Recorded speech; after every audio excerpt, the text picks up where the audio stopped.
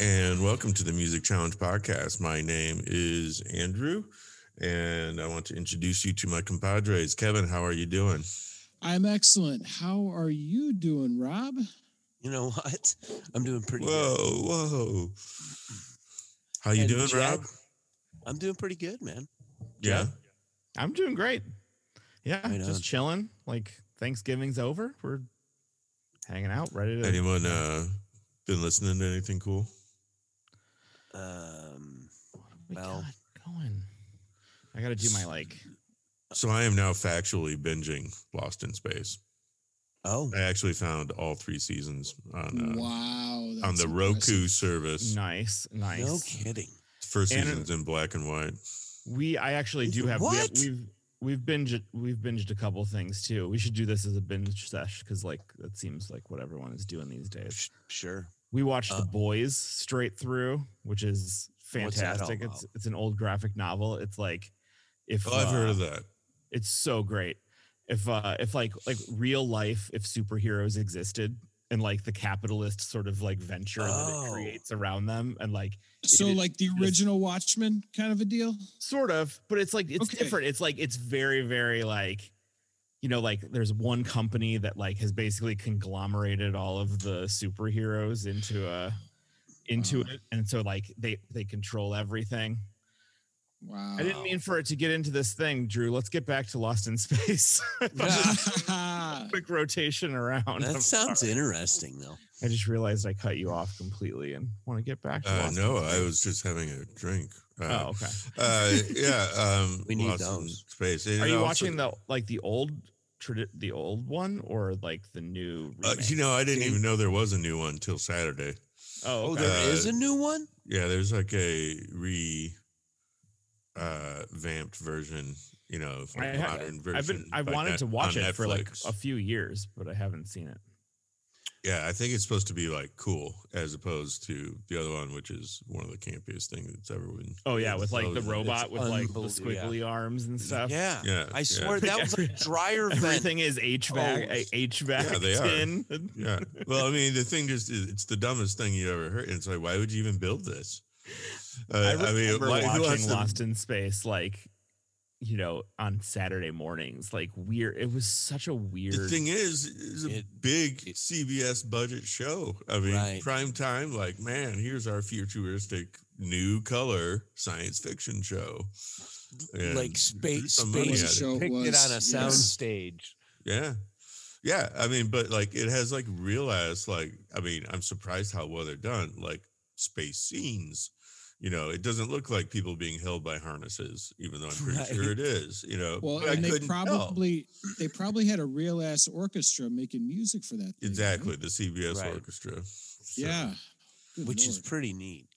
right. Yeah. It was it's interesting All enough. comes back to anyway. music, right? Yes, Absolutely. the soundtrack for Lost in Space is just amazing. So in any case, well, We're just gonna talk about the soundtrack to And Lost so in Space. what's our That's topic what our this week? episode is all actually, about. what we're gonna do now. That's not what we're Let me talking remind about. let me remind everyone of what our social media type shit is. You'll want to email us at musicchallengebod at People blowing us up already. yeah. Somebody Oh my just God! dropped Somebody, us a line. okay, I want to read this out loud. Andrew, you are so hot. Hey, baby. Any case, let me just email is musicchallengebod, spelled like it sounds, musicchallengebod at gmail.com. Musicchallengebod at gmail.com. And you want to check out a lot of our posts or whatever, you can go to our Facebook page, just search Music Challenge Podcast, whatever, it'll pop up, and share a lot of music news on there, the occasional new episode announcement, but definitely nothing political, so don't bother looking or posting to me. So silly meme, perhaps. Yeah. Tell us what you want to hear. Tell us what you want us to talk about. Yes. Yeah, drop us like what you're listening to. If there's anything new that you're into, like I dig on new music, which is absolutely. And drop us your formative. Should start a old podcast. stuff. Or the formative, or like formative 4 stuff, formative 5, like. Yeah, well, you think we might be moving on with all topics, meaning full speed ahead. So we'll get back into that, but in a point in time. That's a production meeting on the air. We shouldn't have done that. But so in any case, what albums are we talking about tonight? Anyone want to tell everyone? So yeah, I'll tell them. We are talking about great albums from our birth years. Mine 1973, as well as Kevin's in 1973. Jed, you're 1980. 1980, my gosh. 70-10. Right, 70-10, that number. And then base Drew, 11. Drew is like Drew's 1952. So yeah, I'm kidding. Yeah, my first car was a 55 Chevy. Drew, your birth year 71. Yeah.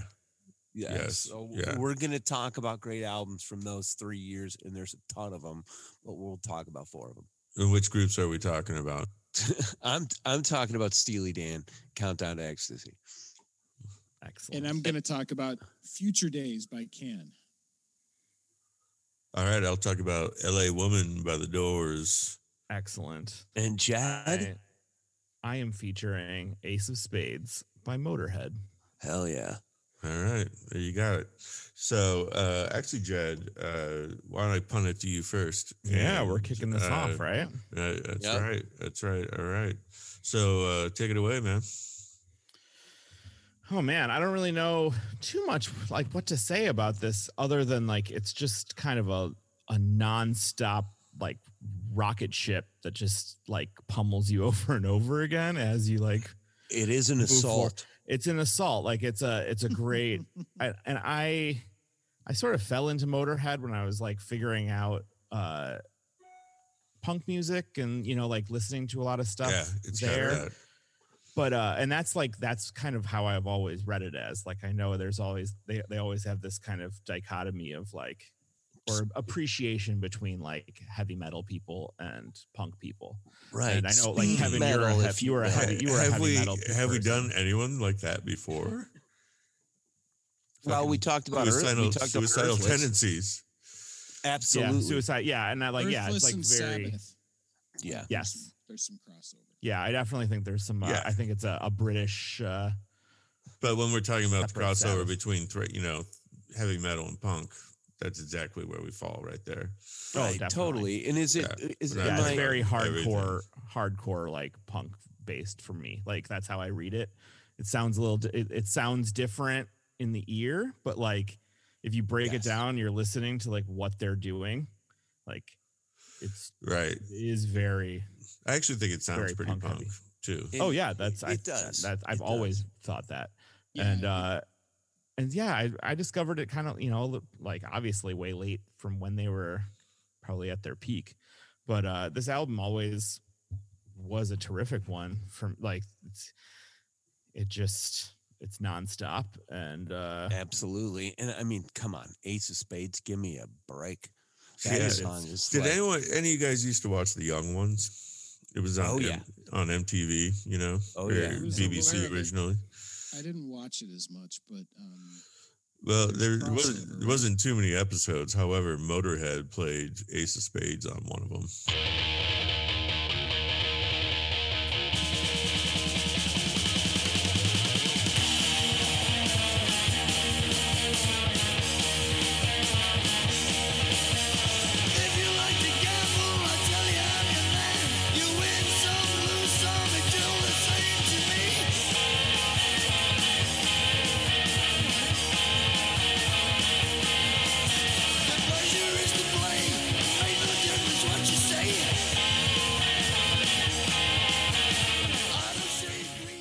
So Yeah, so this album, it's funny.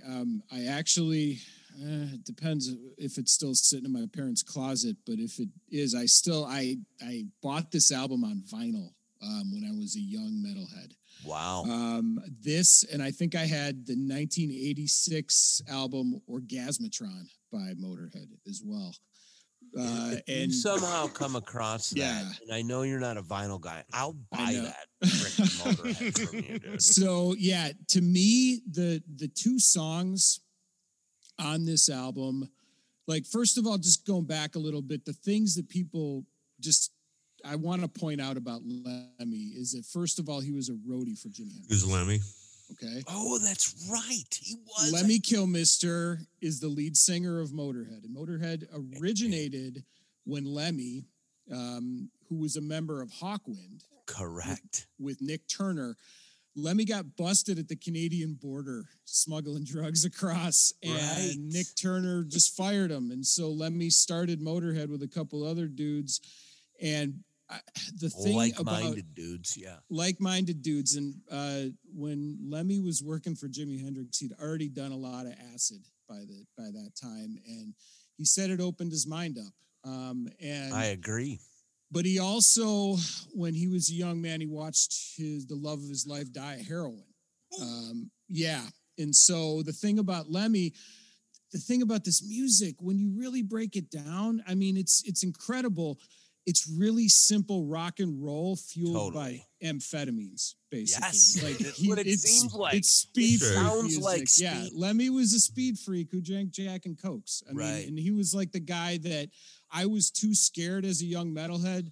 Like the people that would have taken me to concerts that would have had to drive me were like, Motörhead's where I draw the line. I don't want to get beat up. That ain't happening. That crowd was just a little too rough. Right. Like that. I couldn't find someone to bring me to a Motörhead show. I saw Judas Priest. I saw Ozzy. I saw I saw Metallica, and there would be no Metallica without Motörhead. But Motörhead was the OG, like speed freak, gnarly, kind of ugly metal band that was fueled by speed. And like Andrew mentioned, the intersection of punk, it's fast, it's raw, it's really basic. I mean, Lemmy called it a rock and roll band.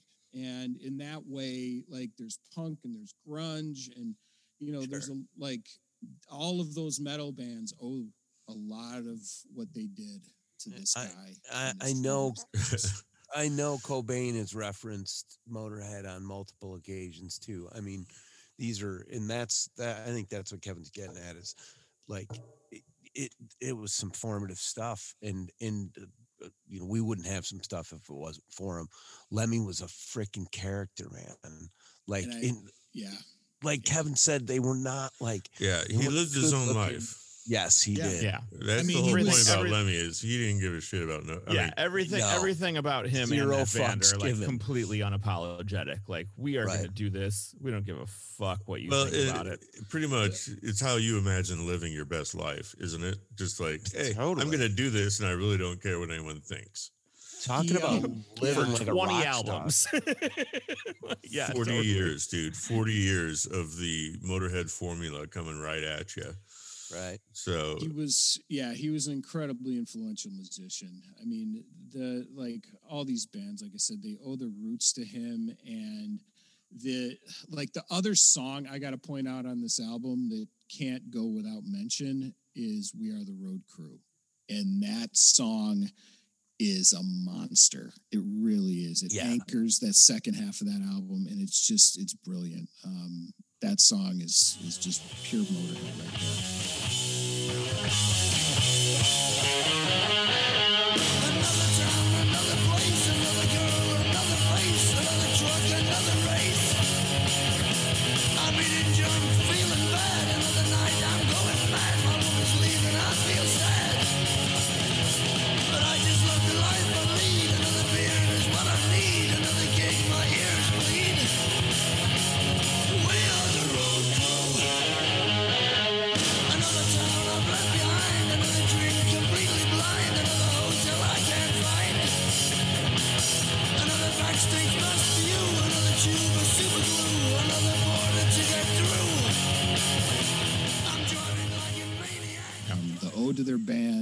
or their road crew, and like all the people that helped them put on the live shows. I don't know. That Great little song. nugget. I think it's the song I really liked on there. However, I can't find the track list right now. But I mean, Sixth. It seemed to have some sort of choral type device to it. Sorry. Well, and can't place it. Can't find a fucking track list. So go ahead now. But Lemmy was a complicated guy. He collected Nazi memorabilia, for example. Yes, he did. And he took some shit for it, rightfully so, I guess, in retrospect. Kind of back in the 90s. But yeah, like, I mean, it depends what he was in it for, I guess. Well, and that's the thing, is that he was like just kind of like trying to say he was just collecting it and wasn't like a fan of it or anything like that. He was just collecting like war memorabilia. But I think he was, like I said, kind of a controversial guy that, that I think, echoing what you guys had said, just kind of lived the life by his own rules in his own way, and like a rock star, Totally. fast and hard, and like the music, right? Like some of the songs I had to, as a father of a daughter, I had to fast forward through Jailbait. To be honest with you, it's very really most of them. it's super cringe. like there's a lot of cringe when you listen to the it. The chase is better than the catch. That's a high class one.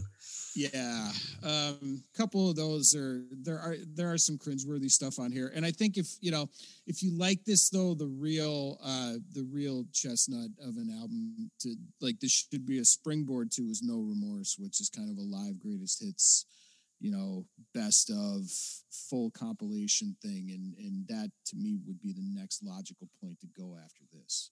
But this is a great starting point, Jed. Thank you. Yeah, amazing. Love it. Thanks. Yeah, it's like it had been a little while, but it was fun to like dive back in, explore it a little again. Everyone out there, go do some homework on Lemmy. Pretty amazing rock and roller to the truest sense of the term. But like Kevin, we're passing it to you, right? Right on. Yeah. And what are you featuring tonight? So I'm featuring an album for my birth year, and sticking with the name of this podcast, I challenged myself musically to listen to future dates. Kevin. I can, right?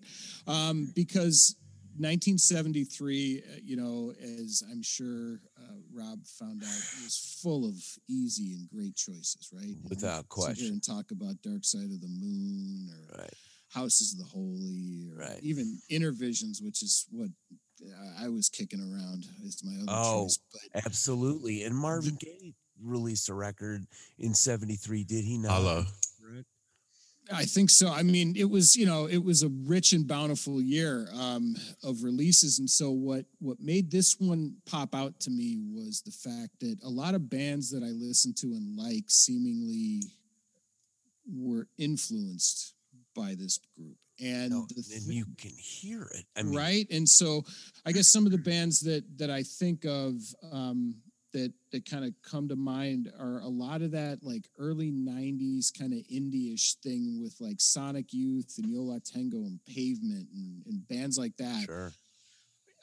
For whatever reason, like I think this was the band that kind of opened the minds to all of that stuff. And, so 1973, there was a lot of prog rock. You have to think about bands like Yes and Rush, I got context Yes out of of the it. time, right? So I got some Yes out of it. Yes, I did. Oh yeah, I mean, I can definitely draw. I definitely drew, like listen to it kind of in that like almost uncomfortable prog rock scenario. It's without at any pomp and times. circumstance. That's the thing about this album that made it so different is the lack of structure and that lack of pomp and circumstance. But to me, the thing that really stuck out to me upon multiple listens was the drumming, and unbelievable. Felt like a hi-hat clinic to me, like throughout all of these jams.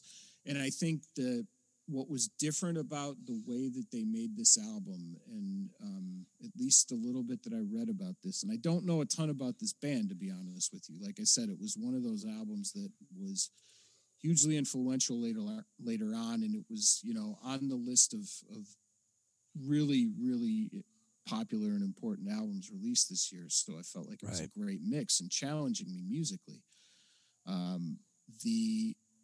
The techniques used were, like taping the the jam sessions together, basically. And, Right. you know, the highlight Yes, of they that, were. right? And so that's the bass player. What's that? Would The bass splice player. these tapes? Is that the case? Yeah, the bass player was kind of the artist of this whole thing that kind of worked all these pieces together. Got you. And created these little suites of music that, you know, when you get by. I think this album should only be experienced on headphones. I think the atmospheric qualities of it will. Much gets lost. It was a game changer for me. Like I listened to it once in the car for a little while. I was taking a short trip and I started it and I was like, oh, I can't even get into this right now. Right. And then I still had it on. I was dropping the like garbage off on our trip this weekend, and I get back, we're loading up the car, and like I turn the car on, like everyone's loaded up, and it comes back on, and it's fucking blasting, and like Ann turns to me, and she's like, "What the fuck is this?" That's funny. I was like, "Yeah, it's an assignment. Like I don't know anything about this band, but it's kind of actually really cool and weird." I think. But, yeah, I was kind of blown away at like all of the. It sounds like chaos a little bit here and there. And then you realize that like, right as we were talking about the prog rock kind of connection, it is without that pomp and circumstance. And I think without the like writing every note down and having like control or any of them, everything or any of them. Cause it's, right. I mean, it's straight up jams, right? I mean, like most of it feels a lot of how, if you let me expand a second on krautrock in its own right, please. There were a decent amount of communes in Germany in the late 60s, and some of them were based on youth who were rejecting Nazi ideologies, which still existed in Germany. There was plenty of Nazis who just sank back into the German society. Sure. And the government, you can't change a government overnight, and so there was still kind of these ideologies living within institutions, sure. Any case. And so there's, kind of a counterculture in Germany, who are rejecting all of this and they were rejecting all of the worshiping of Nazi sites there, whatever. But there's another real popular krautrock band called Amon Düül.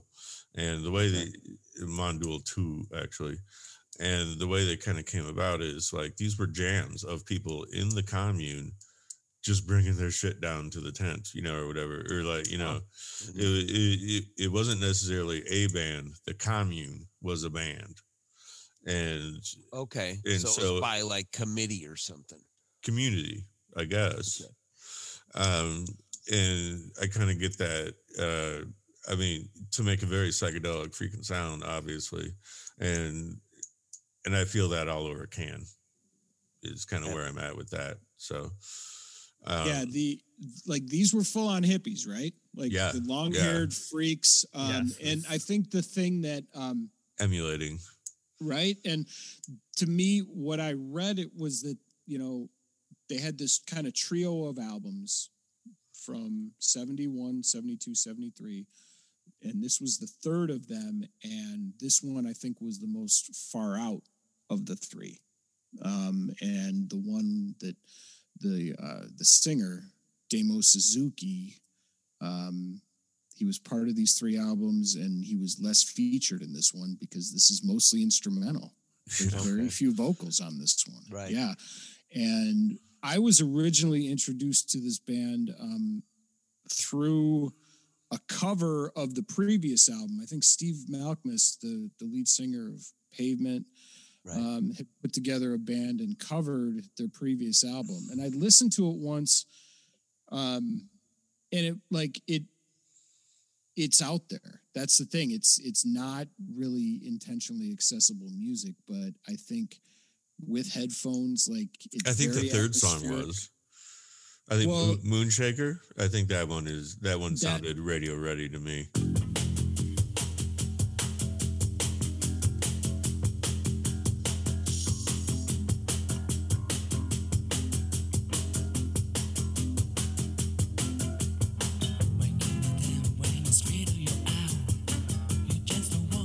state of your mind.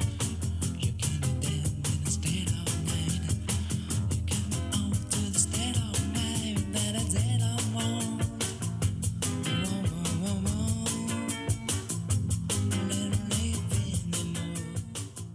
Kind of a little pop song, like Departure. It was like a 4-minute almost like song. A break. Yeah. If that. Short and it's got short but intense. Good. It's a good song. So yeah, the drum work on this album is amazing, and it's like a fun meditative listen. Just the rhythm, the drumming is just compelling. I don't know, I love it. I was blown away by how modern it sounded. I mean, I kept like saying to myself, I can't believe this is 1973. You know, and the synthesizer use was like, it just reminded me of so many different things. When I first heard it, are you guys familiar with a band called Air? Yeah, from France. Yeah, it reminded me. I'm from France. It reminded me of a bit of them, but then of course, like all the common players, new wave and in through Radiohead, for Christ's sakes. I mean, it's all, and there's no way those bands weren't influenced by this. At least the sound. Yeah. Right? Like this is like the OG like kind of indie rock, if you will. Like for, even Zappa, like if you Zappa's think an about, influence of these guys, yeah, for sure. Like even Zappa, though, Zappa has a lot more structure going on in his music. This is kind of further out there and a little less. It's further out there for sure, but there's tons of Zappa without structure. Kevin, are you familiar with the books? Do you know books? No, the books. They were. I saw them like, I guess it was probably like early aughts, maybe 01, 02. Like tiny room, maybe it might have been at like Spy Bar or something like that. And it's like these people are playing set, I think it's two folks that are playing. I didn't even think about it until right now, but it like has so much relationship to this. Like I'm sure they were just like diving headfirst into Can. Okay. But yeah, it's wild. Like they're playing keyboards and like recordings on like little Walkmans and like rewinding and like there's like all sorts of layering and like it's kind of amazing how little, like at one point in time I'm listening and it's probably about 15-16 minutes into Bel Air and there's a raging guitar solo going on, but it's like the fifth loudest thing in the mix. There's drums and keyboard and bass that are so much louder, and it's like, and there are these crescendos where you think it's going to go one way and it goes completely the opposite, just in a way that you think about, it just kind of blows your mind. And if an album that sounded exactly like this were released today, nobody would think twice of it. Not at all. Because that album was released, could music like this even exist today? Right. I think it's that important. Yeah, absolutely. Yeah, Bel Air for me was when I took the dog for a walk and would like put the headphones on and listen through.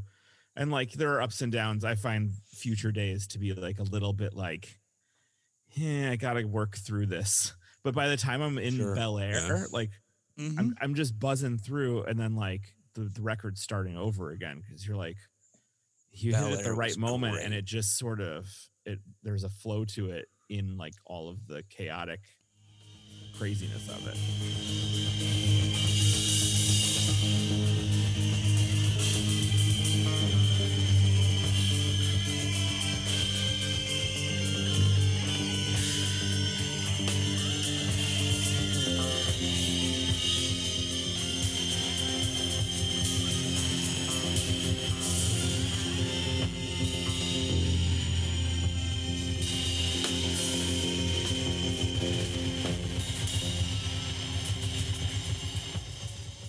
About 4 different pieces.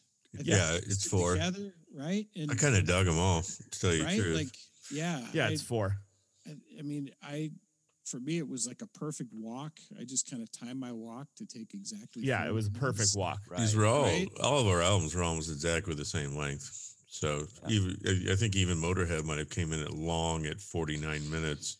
Yeah. Which surprised the hell out of me. I thought that album was going to be about 25 minutes long. So that's about how much time I set out for it. Was that when we did Suicidal Tendencies? Wasn't that the case? Yeah. It was like, I was like, I didn't know you could release a 29-minute album. Yeah. Yeah, I didn't. I was actually surprised at the length of that too. But yeah, this was a great pick. I was stoked to like be exposed to this because I have never heard of these guys before. Nor have I. I was blown away. Yeah, I appreciate you advocating hard for this, Andrew.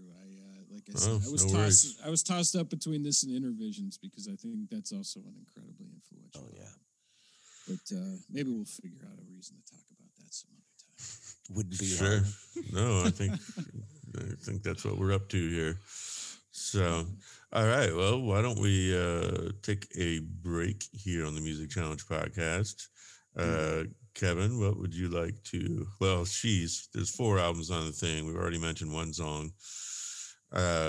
What would you like to go out on? Probably go with Moonshake, the 3rd track. There we go. Yeah, that's Some good. good No, drama. actually, we already mentioned Moonshake. Can we try another one? Or how about Spray? I'm sorry, Spray. The 2nd track. That's All I right. really like the drums in that one. Yeah. All right. Spray. We will go with Spray on the way out by Can. And we'll check you out after the break on the Music Challenge podcast. See you later, guys. See you in a bit, guys. Bye. And check you out soon. Bye.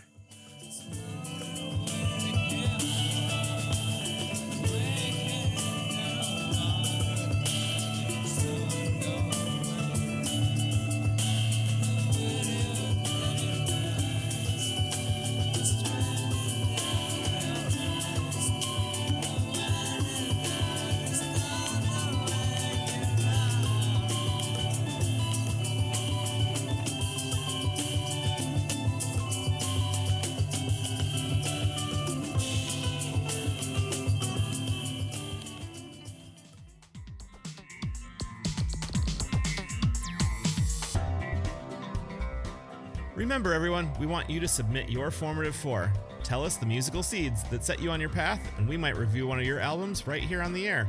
You can get on our blog at musicchallenge.fireside.fm or email us at musicchallengepod@gmail.com. Also, you can slip into our DMs at musicchallengepod on Instagram. Come as close to 4 as you can, but if you need more or less, that's all right too. Remember, musicchallengepod@gmail.com, and you could hear us discuss one of your albums.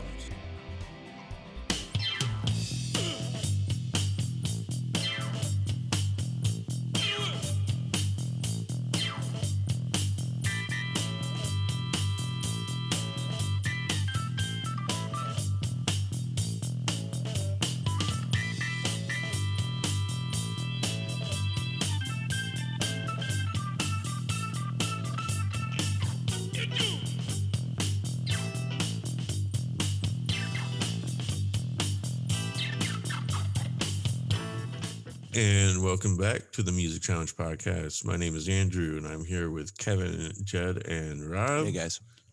Hello. What's up? And we're here to check out. We're doing albums of our birth year this week, and I was born in 1971. So the album I chose, which was not the #1 chart busting thing out there, was The Doors' "L.A. Woman," which was the 6th and last album with Jim Morrison from The Doors. So, and that's interesting you say that, because I didn't know that. I didn't realize it's the last album with Morrison. But anyways. Yeah. Yeah, I think he died not too long afterwards. Got it. But I don't know. I just chose this album because, frankly, the Partridge Family was number 7 in the year that I was born. So it was a really transitional, weird, strange time. The Doors number 9. Doors were like 17 or something like that. Oh, I thought they got. No, there was, whatever. There was like Engelbert Humperdinck was above them, whatever. I mean, you got to Neil understand this was Sedaka, still a time maybe? when pop music was just like that. Right. Was Engelbert Humperdinck, Neil Sedaka, these dudes in tuxedos, crooners, and Tom Jones. What's new, pussycat? Whoa. Whoa. All right. The hell was I talking about? So you were talking about the crooners. No, we were done talking about the crooners. No, yeah. In any case, Sure. so I think this album is interesting for a few reasons. It's way bluesy for Absolutely. So it's a blues album, like quite a bit of it. Yeah, for sure. I mean, and a lot of that is a vehicle for Jim Morrison's voice. You know? Totally. I mean, and on the third track, Been Down So Long, like, which is just where it really starts heavy blues, obviously. His voice is just ridiculous. I mean, it's crazy. It's pretty strong. Yeah, it's pretty strong. It's amazing. For sure. There's also in that song, Been Down So Long, a lot of good slide guitar work. Which I was, it's interesting because that's not something you're used to hearing. You know what I'm saying? Not from Robbie Krieger, no. Right.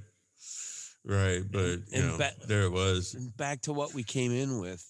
Do we mention this? The Changeling, the keys in that damn song. Jesus Christ. Oh yeah. That's why we're coming in with it, because like Ray Manzara's crazy organ going on. But I mean, I even wrote down for Love Her Madly that the organ was sounding like Yes to me, for God's sakes. I mean, it had this total fucking circus effect going on when when they're really, really hitting their stride. Totally.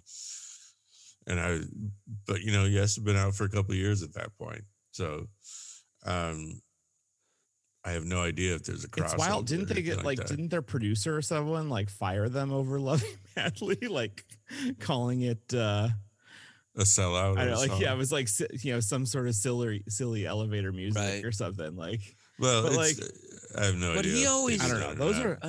Those are the I'm sorry. Those classics are the ones that I was like, all right, I know this song. Let's get through the stuff that you hear every day on XRT to The thing is, I don't listen to XRT, so I don't either. I try and listen to the songs like I've never heard them before. And that's how I really felt like I was listening to it for the first time, and I wasn't, I had a Doors phase, and but it didn't stick really, and so getting to listen to it this time kind of blew my mind. It was it's a great record. Yeah, and it's pretty good record. Yeah, I would say so. I'm not Mr. Doors, so I couldn't tell you. That's how I feel about it. It's got goddamn Riders on the Storm. That really great. That's Riders on the Storm. That's is the song freaking that incredible. stuck out to me. I mean, that's just Ray Manzarek going the fuck off. Right.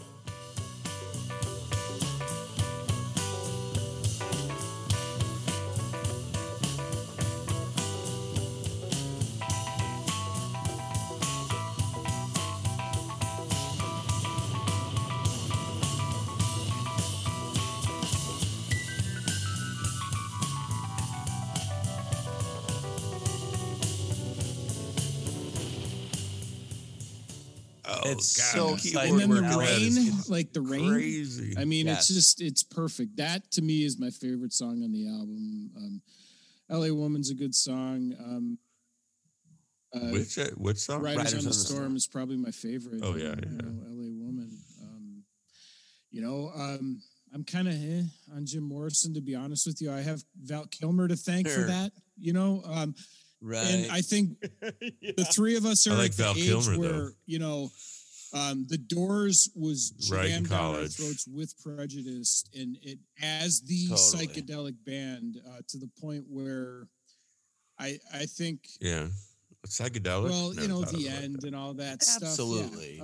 For sure. I mean, and Riders on the Storm. Storm. Compared to what else I was listening to.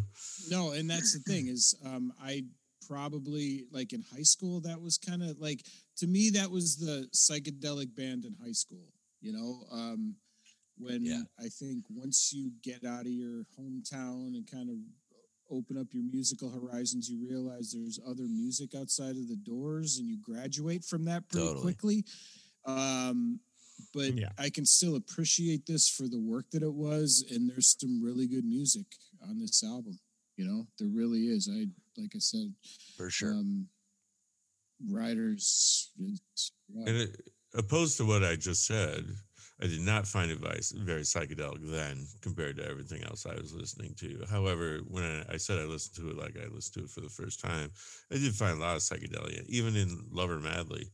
I mean, almost a regurgitated 60s psychedelia. I say regurgitated because it's 1971 and the landscape was kind of shifting a little bit towards the singer-songwriter. Right. Back to that crooner thing, right? right. The crooners, back to that type of thing. And, you know, part of it was because like, the groups of the 60s were changing too. I mean, the Grateful Dead that 60s band was dead by 1971. And gratefully dead, if you don't know. And I know. I'll be playing here all week. But in any case, I think the best piece of spoken word on here for me, if I have one, was and this was an album that I went through college with, of all the Doors albums. This isn't my favorite song, but it's favorite, you know, Jim Morrison vehicle is The Wasp.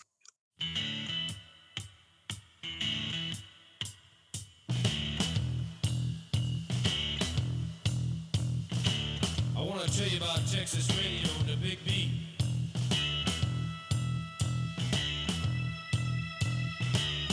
Comes out of the Virginia swamps, cool and slow with plenty of precision. And the backbeat narrow and hard to master.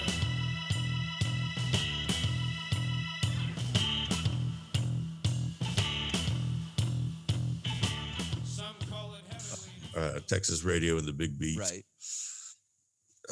It's kind of strong, commanding, and tribal. I love the phrase "stoned immaculate." Right.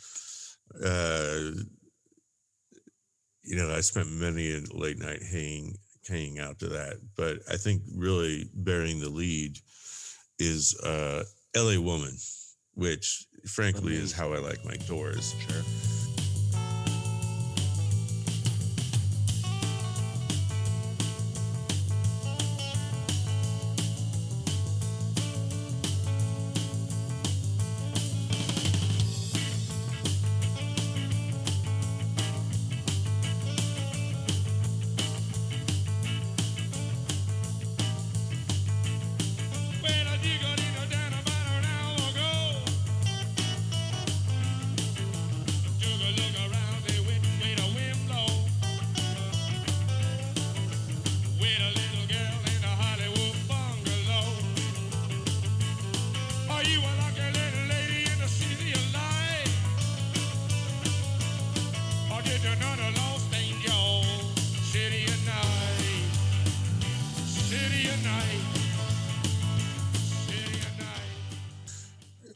I mean, it's smooth. It's silky. You could tell they knew it was going to be a number one hit. They got, you know, full staff of studio musicians, and because there is no bass player in the Doors, right. But there is a bass player on this album, and especially on Riders on the Storm, where, you know, they sound like they're keeping it together more than well, they're earning their salary is what I'm saying. Gotcha.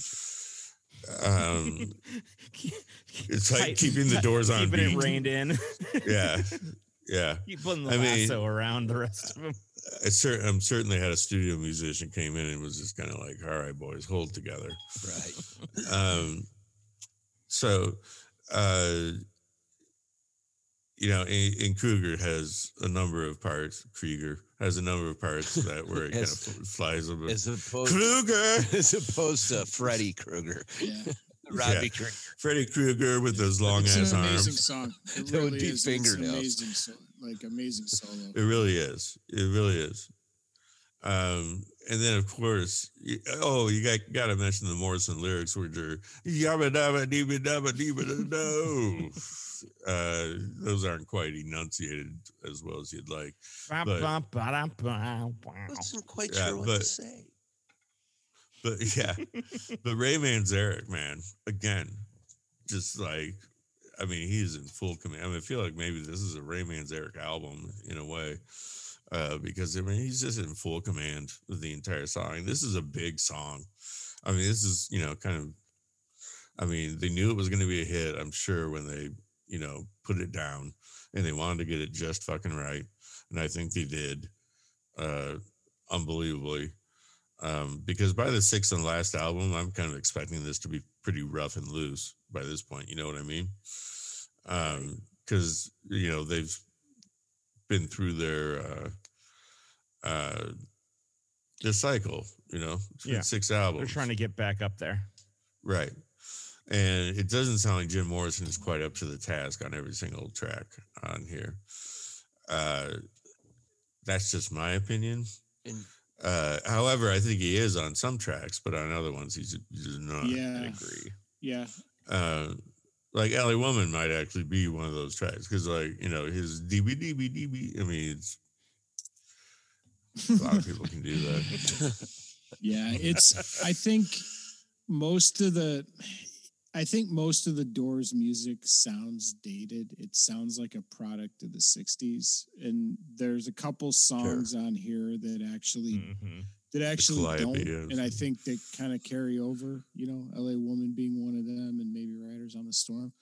That you could slip them into a modern playlist and, and still, like, it fits, right? The sound, it would fit in, yeah. And I think, like you said, Andrew, like there's some kind of probably skippable songs on this album. There's some really good ones too, right? Yeah. And it's uneven, like the Doors were. They were an uneven band, right? Right. Yeah. Yeah. Unpredictable, not consistent, but, not totally consistent. There really are some shining spots, right? The Ray Manzarek stuff is worth it alone. The Ray Manzarek stuff is amazing, and I even have written right here on for Riders on the Storm is like the instrumental part is very fucking trippy, and is that in itself is worth the song's time to listen to for sure. Because like I kind of closed my eyes to it and realized, oh shit, I just closed my eyes for 4 minutes, and I'm like, okay, I guess that goes in the books as being worth it. Yeah. There were moments on here where they shined without Jim Morrison, and I think that was pretty cool if you think about it, right? Yes, sure. There's parts of it where I could have done without the Morrison. Yeah, definitely. And there's other parts where it's all because of Morrison, which is cool. I mean, it's what they scrapped together for the sixth album. I'm not saying it's the worst album in the world. I'm not saying it's their best either, because I'm not really a Doors freak, even though I like the Doors. I kept having the Crawling King Snake kept ringing in my ears. I'm like, why do I remember like really, really enjoying that song. And it's a John Lee Hooker song, which is like why I was like connecting it and was like, that was like the gem for me when I was re-listening to this, other than Riders and the other, other few. L'America too, I enjoyed as a separate thing. I don't know. I enjoyed re-listening. Kind of sound like Pink Floyd a little bit. Yeah, it was like it had this kind of cool flow to it. I think half of the Doors is the like where you're listening to it, or what experience you're in at the time, because.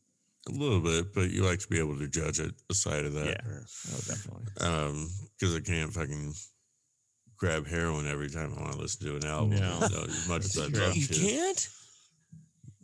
Well, I can, but I shouldn't. Right. I'd be listening to the Velvet Underground if I was doing that, I think. Hells yeah. This 2.0. Well, you got to spread out.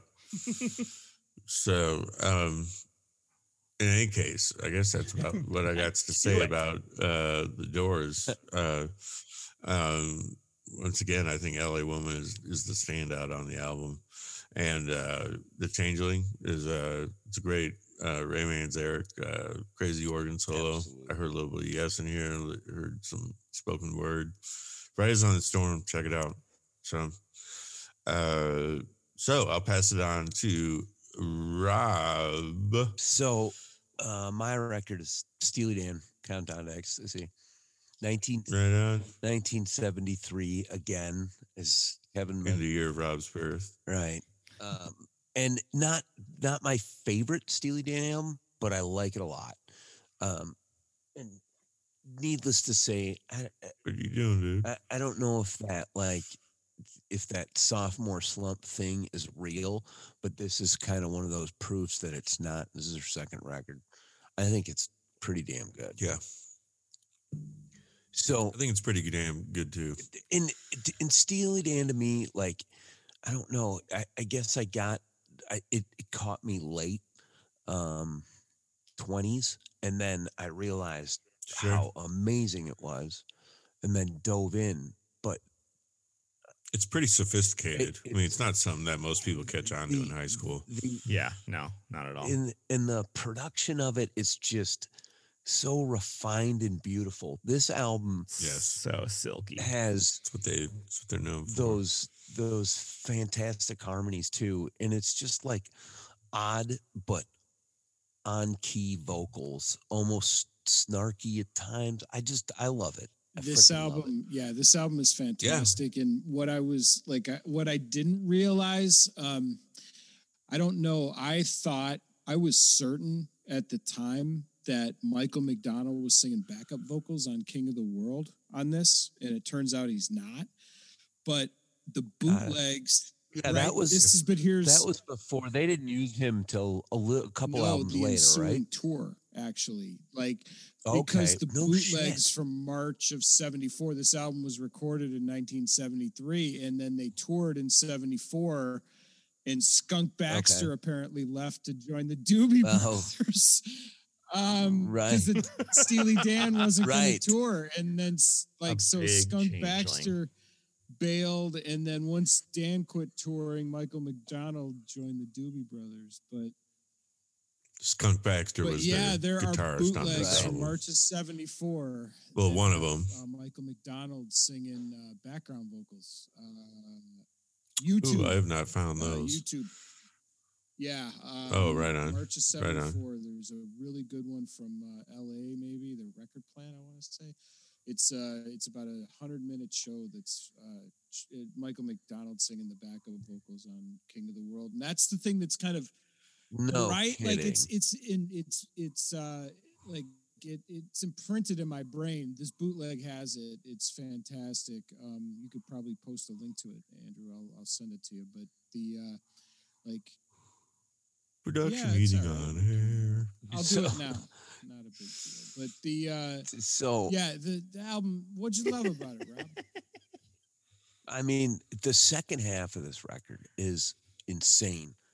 I shouldn't even say the second half. From 4 down is just so game changing. And again, listen to this one on headphones. You got to, folks, because it just brings that last little bit of production out that just blows me away, man. I mean, and this is their second record. So at this point, they had it sorted out, right? And it was just like a revolving door of studio musicians, right? Playing for Walter Becker and Donald Fagen, just like, bring this guy in. We want this guy's guitar sound. Exactly. They basically were known for bringing in motherfuckers, studio musicians in LA. Right. And it was the scene where like someone would come and set up all the instruments before the musician arrived. Like, okay, we're practicing in this space, right. And and like someone would come and set everything up. And then, like it was a custom deluxe LA type fucking thing. I bet you they didn't do that in New York. I bet you they didn't do any cocaine during that time either. Oh no, no! They had all that extra time. I'm sure they spent it studying. They're just in like rolled up $100 bills.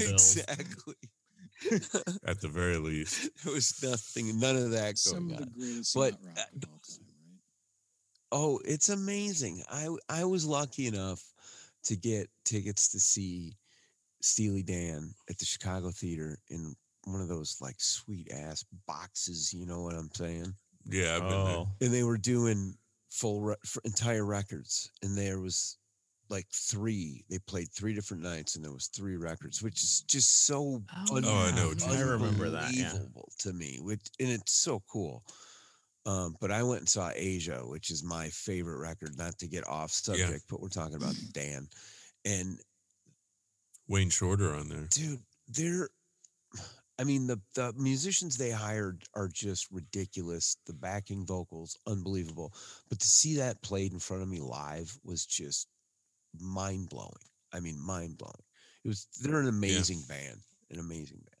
Yeah, they're one that I would truly love to see. I have like a really like love-hate relationship with Steely Dan, which I think a lot of people do, or at least like people who come to it late. And I think it's one of those, you have to just like warm up to them a little bit, you know, like they're like a slow introduction kind of band, it's like a Fish, or, you know, you have to sort of like, it's an acquired taste. It is an acquired taste. And like bourbon. I worked for a chef who was an old, like a fish head chef. And we would spend a lot of time together, like just in the mornings with just us, because there was no Fish or Steely Dan allowed, like played during the rest of the day. Oh, except when like it was just the two of us hanging out. Right. So like a lot of Steely Dan was played, and that was where like I really like learned to sort of love them and appreciate. Just from like, it's an amazing body. I mean, music, they kind of they shred. Oh, like, they do. Oh, absolutely. There's just no doubt. Incredible musicians. Skunk Baxter shreds, and then Walter's got his moments too. Totally. Walter Beckham, he could play. He played too. When I saw him live, it was spots, you know, obviously little spots that, but he ripped. Yeah. And the guy he hires absolutely rips. You know what I'm saying? It's right. It was pretty cool. Walter's no longer with us. Right. Yes, you're right. The late Walter Becker. Yeah. Still, but go ahead. I was just gonna say, like, probably my introduction, and I swear you were one of the players, Drew. And this is when we were all going to see Fish and stuff like that. People talking about Steely Dan. Jay Cooey was another one that just kind of drilled it into me, and it caught me. Maybe I shouldn't have said his last name. Do you remember Percy Hill? I'll bleep it out.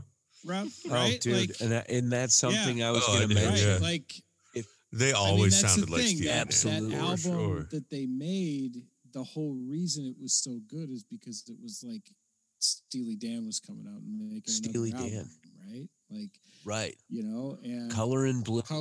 Check it out, folks. It's like the greatest jam band album ever made. There's no other. It's that and nothing else for jam band albums, studio albums. It's pretty great. But it's Percy Hill is the name of the band, and it's called Color in Bloom. Yeah, one version of that album, and you know the thing about. Well, are you sure about that? That's the best jam band album ever. Yeah, the best. What else studio? You got? Best studio album. What else? I know. You got? I'm like trying to like. I don't have to come up with anything now. I don't have to come up with anything now. It's just a bold statement. I've That's all. given it thought. Trust me. It's that prolific. It's that prolific. I've given it. Yeah, I'm not going to trust you, but if you want to say it, that's cool. Episode. There we go. Episode challenge. I think we have it. See it coming. We've thrown the gauntlet down. But no. But I'm just asking. Yeah, it's that good. I can't tell you enough.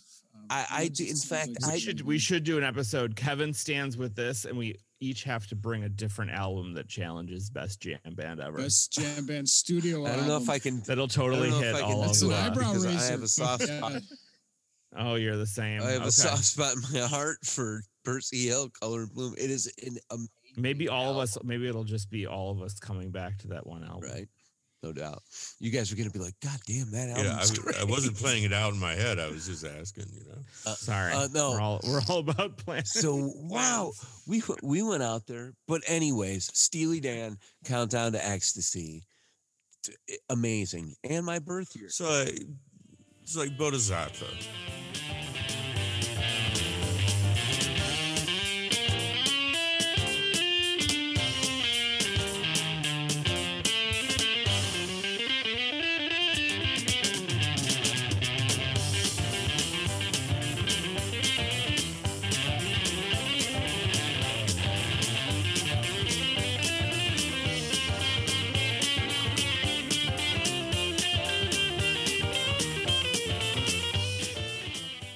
that's obviously a song on there that, you know, Oh, I'd say if you don't like Bodhisattva, then you're not gonna like don't worry Steely about Dan, Steely Dan. right? No, you're not gonna. I disagree because I don't like Bodhisattva, but I like a lot of Did Steely Dan. Did any of you listen to the intro to the Citizen I'll still Steely stand Dan by it. Bodhisattva, which is the oh my god, I've heard that before, yeah.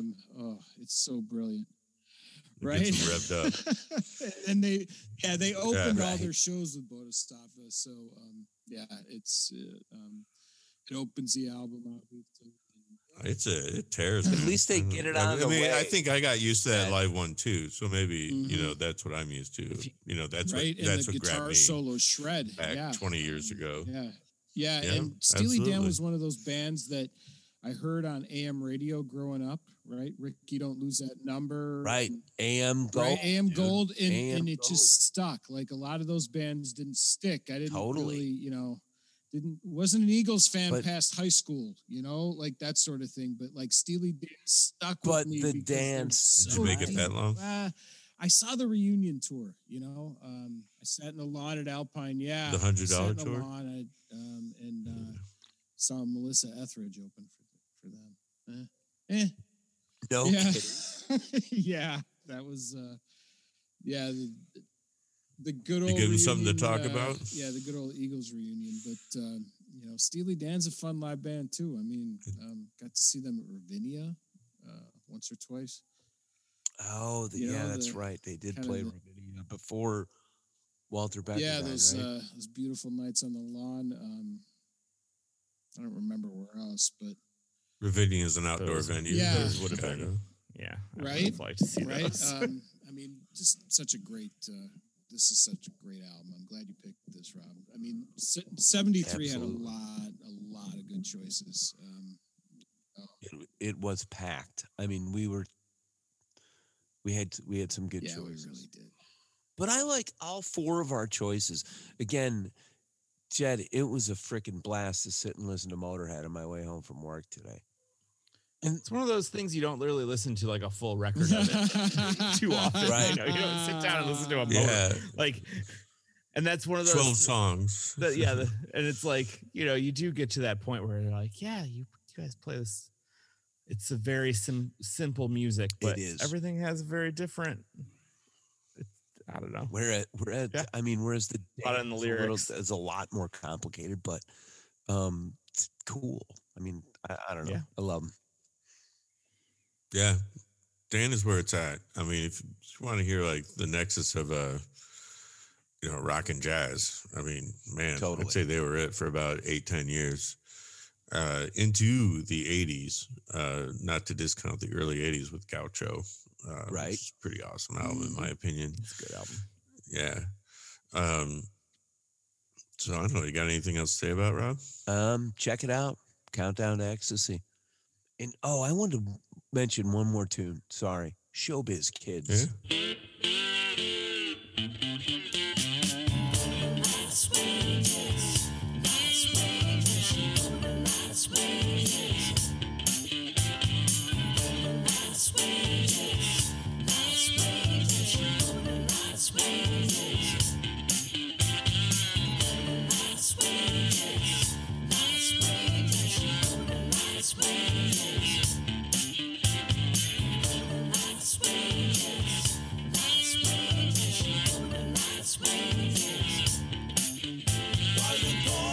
Sleeping with the shade on the light, while the poor people sleeping, all the stars come out at night, while the poor people sleeping. I missed it. I mean, unbelievable. Yeah. Yeah. You missed Sweet, I it. cannot. I missed it. On No, the I original didn't. Go Round? Like, wasn't it? No, I didn't mention it. I'm sorry. Oh, yeah, gotcha. That was one of Showbiz the Kid. that was one of like the main ones, right? Like from this record, like that's what was played. No. I missed this record entirely, like What do you as mean you missed came it? out, obviously. But Oh, well, But wasn't I Showbiz think we Kids all like- did. No. yeah, not wasn't that I know Showbiz Kids of. one of the? I don't remember. I them thought when that was one of the main. Boston played on the Rag. radio. Not so much. No, Boston Rags My out Old there. School. My old King school. My old World. school, Probably Yeah, Bodhisattva, King of the World. right. Yeah. and King Those of the were World. really the ones. And Were the Bodhisattva, ones. yeah. Those were the ones that endured. Yeah. for them. So Boston Rag being kind of a Your gold minor teeth, one, not but really, but still there. sometimes maybe. But yeah, That's a pretty damn good it's tune, true. too. Like they're all, it's a good listen. It's solid. I felt like, like I have their first album, and it's pretty kick ass. And this to me was solidifying more of the '70s Steely Dan style. It was, yes, you're right. Like this is what we sound Right. like. This is our sound. Right, and they didn't shy away from it at all on this album. There's probably 4 or 5 songs which are that kind of Steely Dan sound. For sure. Which have which the ones that don't have like injected energy into them and what for. Right. Yeah, it's a great sound. Thanks for All choosing. Well, right. guys. You know what I'm gonna go do after this? I'm gonna go listen to Asia, I think. Nice. Oh yeah. Put some headphones on. That's Lay in good. my So I bed. just want to say right now, the saxophone solo on the song Asia is Miles Davis' disciple Wayne Shorter. Oh, no kidding. and they had That to is a like great- invite him. That is a great They album. had it's not like, hey, we'll pay you to come. It's like we humbly ask you to please play on our album. That's pretty and cool. Wayne said yes, and they were just like, holy fucking shit, Wayne Shorter's coming to play. That's awesome. So I ended up seeing Wayne Shorter in Champaign one time, and it was purely incredible. And then I think I saw him at a bar afterwards too. Wow. I don't know. There were extenuating circumstances. So, in any case, I think that wraps it up for the Music Challenge podcast for this evening. Any last words, gentlemen? Thanks, guys. Thanks Appreciate for it. listening. Give us high ratings on all of the services. Oh, yes. Rate us. Show us Yes, love. if you We are love still you. listening right now, Please. please show If you us made it love. We this said this long, at the wrong please time of rate the us. show. We love you. Subscribe, rate, review. Give us 5 stars. Give us 5 stars. Share, do all the things that help small people. We're not even a business, but small people, like small people in the world that right now are important. None of us are over 6 feet tall. I can guarantee you that. For sure. I just watched Wizard of Oz on Thanksgiving. So, yeah, I'm all about short people. Well, that will be edited out. So, pause. In any case, thanks for coming. Thanks, guys. Listening Thank you to all. the Music Challenge podcast. Thanks for coming. And we will see you next time. And goodbye.